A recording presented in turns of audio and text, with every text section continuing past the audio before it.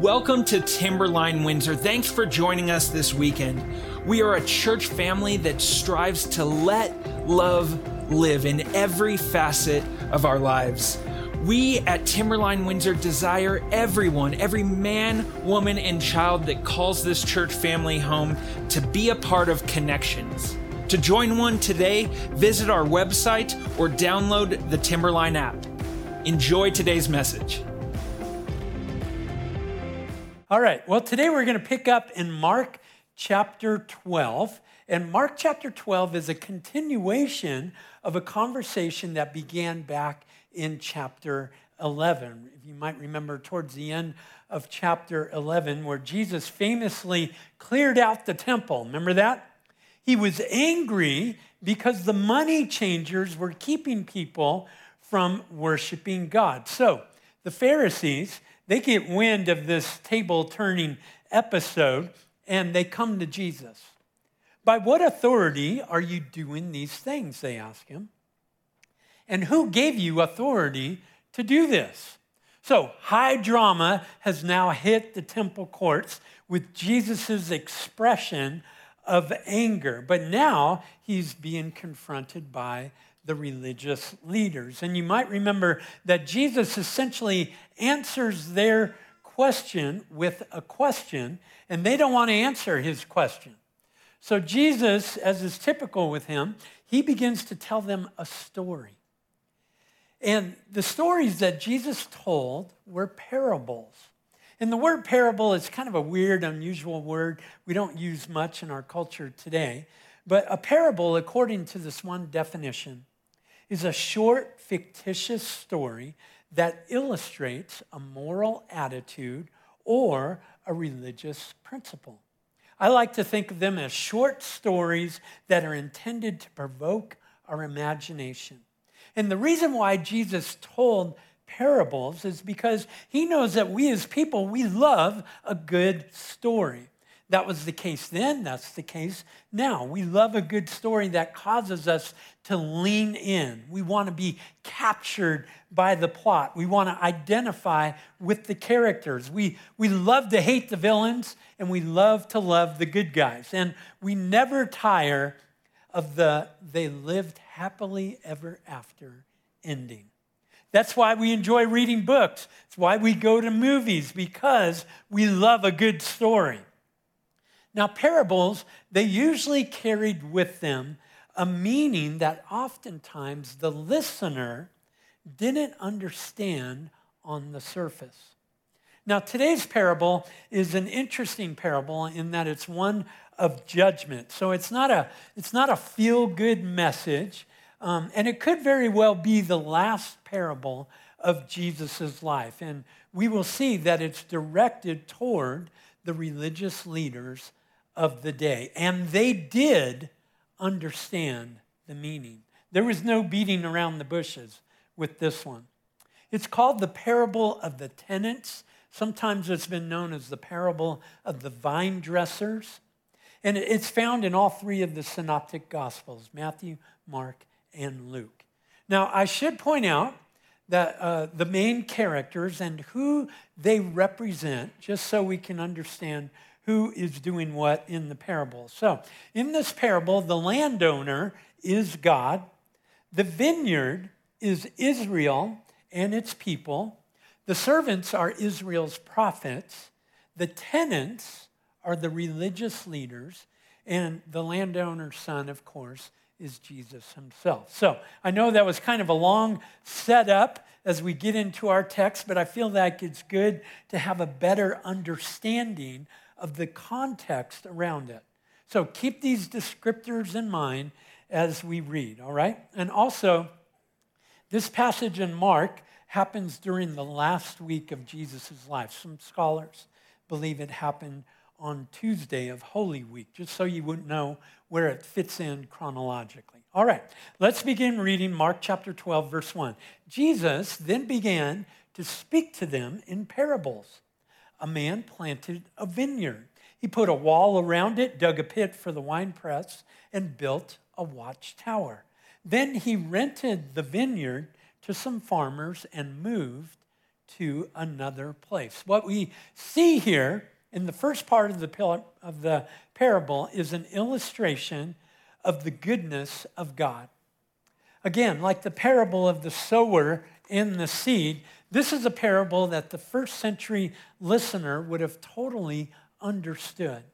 Remember again, this parable is a continuation of the conversation that began in chapter 11. So his audience, Jesus' audience, are chief priests, the teachers of the law, and the elders. Listening to Jesus are the religious elite of the day. And being an agrarian culture, they understood this landowner-tenant relationship, as many people at the time rented out the land that they owned. And it's not any different than many circumstances in our culture today. We have farmers that rent out their land so that people can graze cattle and so forth. But somewhere in this landowner-renter relationship, there must have been a deal struck. A contract was entered into where the landowner would collect some of the fruit of the vineyard. And as this audience of educated religious leaders were listening to Jesus talking, they would have immediately thought back to the similarities between what Jesus was saying and what the prophet Isaiah said some 700 years earlier. We read, "Let me sing for my beloved, my love song concerning his vineyard. My beloved had a vineyard on a very fertile hill. He dug it and cleared it of stones and planted it with choice vines. He built a watchtower in the midst of it, and he hewed out a wine vat in it. He expected it to yield grapes, but it yielded wild grapes." Very similar language, isn't it?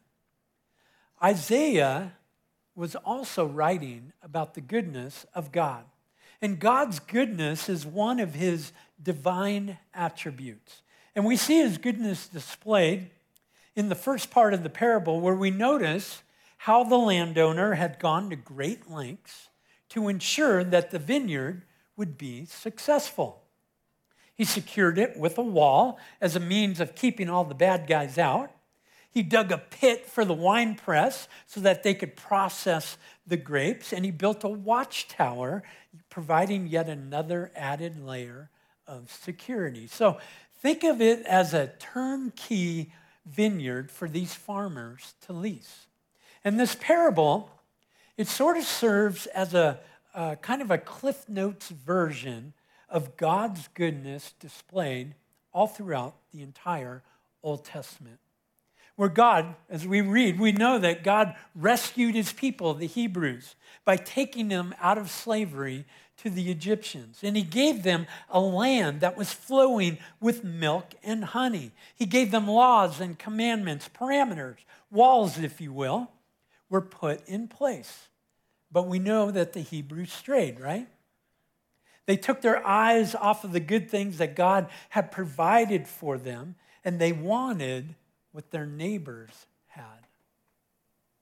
Disobeying the second commandment, they began to worship idols because that's what their neighbors did. And they desired to be ruled over by an earthly king again because that's what their neighbors had. And God was like, "Oh no, you're not going to like that. You're not going to like an earthly king. An earthly king will take the crops that you planted. An earthly king will take your money in taxes. An earthly king will lord over you in ways that you do not desire." But despite the Hebrews' willful disobedience, through it all, because of his goodness, God would send prophets to warn his people and tell them to repent and return to him. That's our God, a good God, one who wants nothing but the best for you and for me. The second point, if you're following along in the outline for you to jot down, is in this parable we notice the patience of God. Let's keep reading verse 2. At harvest time, he sent a servant to the tenants to collect from them some of the fruit of the vineyard. But they seized him, beat him, and sent him away empty-handed. Then he sent another servant to them. They struck this man on the head and treated him shamefully. He sent still another, and that one they killed. He sent many others. Some of them they beat, others they killed. What we can sort of distill from this is that the landowner, you'd have to agree, is a pretty patient guy, right? He's a pretty patient guy in that he doesn't immediately retaliate when he hears about the terrible treatment his servants have been receiving. Remember, again, who is it that the landowner represents? Who is it? God. That's right, God. So just as the landowner is patient, so is God patient. And we're reminded of God's patience all throughout the scriptures. In Psalm 103, the Lord is merciful and gracious, slow to anger and abounding in steadfast love. In Exodus, the Lord passed before him and proclaimed, the Lord, a God merciful and gracious, slow to anger and abounding in steadfast love and faithfulness. In Numbers, the Lord is slow to anger and abounding in steadfast love, forgiving iniquity and transgression. Back to Psalms again, the Lord is gracious and merciful, slow to anger and abounding in steadfast love. The minor prophet Nahum, he says, the Lord is slow to anger and great in power. What do you think these passages tell us about God? Tells us that he's slow to anger and abounds in love. God is patient. Even if we jump over to the New Testament, we read about the reason for God's patience. As Paul writes to the church of Rome, it says that God's kindness is intended to lead you to repentance. And then in 2 Peter, the Lord is not slow in keeping his promise, as some understand slowness. Instead, he's patient with you, not wanting anyone to perish, but everyone to come to repentance. God's patience with us is never to be mistaken as affirmation of our sinful behavior, but instead is evidence of his love and grace that he extends to each and every one of us. Theologian Wayne Grudem, he says this: God's mercy is his goodness toward those in distress. His grace is his goodness toward those who deserve only punishment, and his patience is his goodness toward those who continue to sin over a period of time. Isn't that the truth? Each and every one of us who proclaim Christ as Lord and Savior are evidence of God's patience. Your story is really a story of how God extended his patience personally to you. Because all of us at some point in our lives were far away from God. And over time, through sermons and people and songs and circumstances, God drew us. He drew us to himself. Some of us, it took longer than others, but that's okay. All of us can testify of the patience of God. You know, I also find it interesting in this parable how the anger of the tenants got progressively worse toward each servant who came to collect. Why is that? I mean, the tenants, they didn't build the vineyard. They weren't the ones who bought the land. They didn't put in the wine press or build the watchtower. So why are these guys acting so hostile toward the servants who came to collect? Well, it could be that the tenants had forgotten the contract that they had agreed upon. The vineyard owner allowed them to work in his vineyard, after all, and all that he asked was to collect a small portion of the fruit.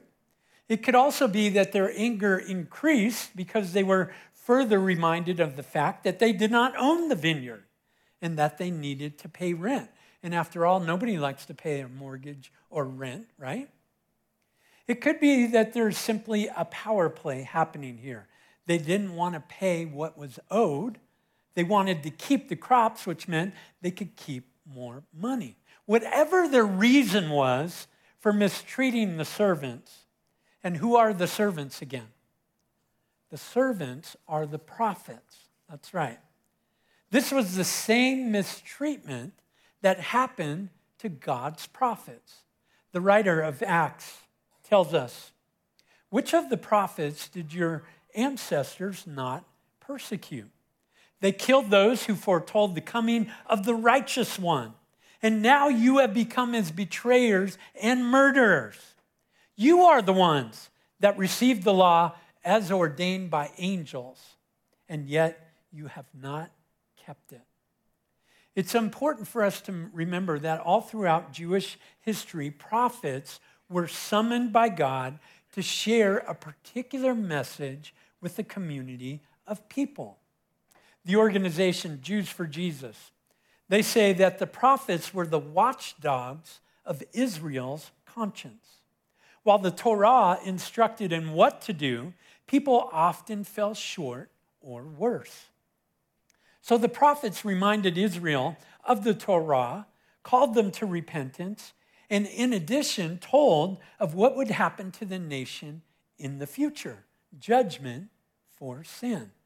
But hope for the future if the people return to God. Remind, repent, return. This is one of the rhythms we find in the prophets. Now, like a lot of things in Scripture, there isn't total agreement among scholars about how many prophets there were. The number ranges between 16 and 48. But because of the message that they brought, prophets usually weren't the most popular guys in town. I mean, they were the last guy you would invite to your dinner party because they were always bringing messages from God that people needed to repent and turn from their sins. And of course, repenting is a really hard thing to do, isn't it? And it's something that not many people want to do. And because of the scorn that prophets received upon delivering their message, the writer of Hebrews writes about the end that many of the prophets faced. There were others who were tortured, refusing to be released so that they might gain an even better resurrection. Some faced jeers and flogging, and even chains and imprisonment. They were put to death by stoning. They were sawed in two. They were killed by the sword. They went about in sheepskins and goatskins, destitute, persecuted, and mistreated. The world was not worthy of them. They wandered in deserts and mountains, living in caves and in holes in the ground. It's an understatement to say that being a prophet was a tough gig. But prophets further illustrated the patience of God. All right, let's keep reading. Verse 6, he had one left to send, a son, whom he loved. He sent him last of all, saying, they will respect my son. But the tenants said to one another, this is the heir. Come, let's kill him, and the inheritance will be ours. So they took him and killed him and threw him out of the vineyard. Then the chief priests, the teachers of the law, and the elders looked for a way to arrest him because they knew he had spoken the parable against him. But they were afraid of the crowd, so they left him and went away. The third point this parable illustrates is the judgment of God. The tenant farmers, they assumed that if they killed the son, they could acquire the vineyard. See, in Palestine at the time, a piece of land could be possessed lawfully by whoever claimed it first if it was ownerless property. These guys thought with the son showing up that the owner must be dead. But the son, of course, represents who? Jesus. Jesus, who is the final herald in warning Israel and her leaders to repent and turn to God. Now, the owner of the vineyard, in sending his son, surely he knew that the chances of harm coming to his son were high, which takes us to the judgment. See, the religious leaders listening to this parable were obviously threatened. These guys knew that the parable was about them. They were the ones who lusted for power and wanted to maintain their control. And in telling them this story, Jesus points out the numerous chances that God had given Israel's religious leaders to get things right, to repent and turn to God. Jesus is essentially saying, hey guys, I'm it. I am the son in the story. And although it hasn't happened yet, you guys are the ones who are going to kill me. And as we read in the parable, they killed the son and threw him out of the vineyard. And that's exactly what happened to Jesus. He was beaten and killed outside of the city gates. And despite the obvious overtones to the parable, it all went in one ear and out the other. Because the passage says they were wanting to arrest Jesus. Well, Jesus continues, verse 9. What then will the owner of the vineyard do? He will come and kill those tenants and give the vineyard to others. Haven't you read this passage of Scripture? The stone the builders rejected has become the cornerstone. The Lord has done this, and it is marvelous in our eyes. Jesus is quoting here from Psalm 118. And in the parable, Jesus moves from this farming analogy to a construction analogy. The cornerstone is the foundation used to build a new structure. And Jesus refers to this psalm to illustrate that he's going to build a new movement, the church of which he is the cornerstone. Jesus is telling the religious leaders that because of their disobedience, they were going to be replaced. And as the final judgment king, Jesus took the authority of the religious leaders and transferred that to his 12 apostles so they could go and build the church. Okay, so what does all this mean for us today, right? The last point for you to jot down is this parable is a reminder of the love of God. A favorite movie of mine is the film Forrest Gump. The film depicts the many winsome ways Forrest kind of haphazardly fell into some key historic moments in American history. But throughout the film, we see the unrequited love Forrest has for his childhood sweetheart, Jenny. His love for her is wholesome and pure, and he longs to be with her. And as the story unfolds, we see Jenny time and time again leave the innocent love and affection of Forrest and go chase after other things. We know that she was running away from childhood trauma. And in her running, she goes on to pursue adventure and drugs and music and men. And the whole time, what she was really looking for was right in front of her in the form of Forrest Gump. Now, I hope you don't find it heresy for me to compare God to Forrest. But there are parallels for sure. Because throughout her history, Israel's people and her leaders were going after other things that they thought would bring them fulfillment. Things other than the one true love of God. There's a great quote from C.S. Lewis where he writes, God's love is not wearied by our sins and is relentless in its determination that we be cured at whatever cost to us or to him. This determination is clearly evident throughout the scriptures, where we read about God as the pursuer of man. Why does God pursue man time and time again? From pursuing Adam and Eve in the garden to Moses in a burning bush to Jonah and a large fish and all of the prophets in between, God went to great lengths and goes to great lengths to pursue people because you and I have inherent value and worth to him. He pursues you because he loves you. So, this parable is actually a reflection of your story and mine. And a decision is required for all of us to make. How do I respond to God's love? Will you pray with me? Father God, we thank you so much for today. We thank you for the opportunity to worship you in community.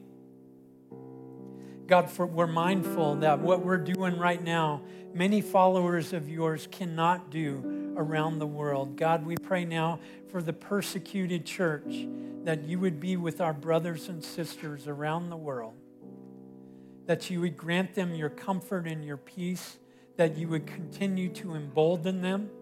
We thank you, God, for your word as it's holy and it's true. Jesus, thank you so much for being a gifted storyteller. Thank you for this parable today, as it's a great reminder that you are a good God, that you're a patient God. At times, you are a God of judgment. And more than anything, we thank you that you're a God who loves us. And we pray this in Jesus' name. Amen. We hope you encountered the love and power of Jesus in today's service. If you're interested in giving, for joining serving opportunities, and much more, visit timberlinechurch.org/connect. Have a great week. Go be the church and let love live.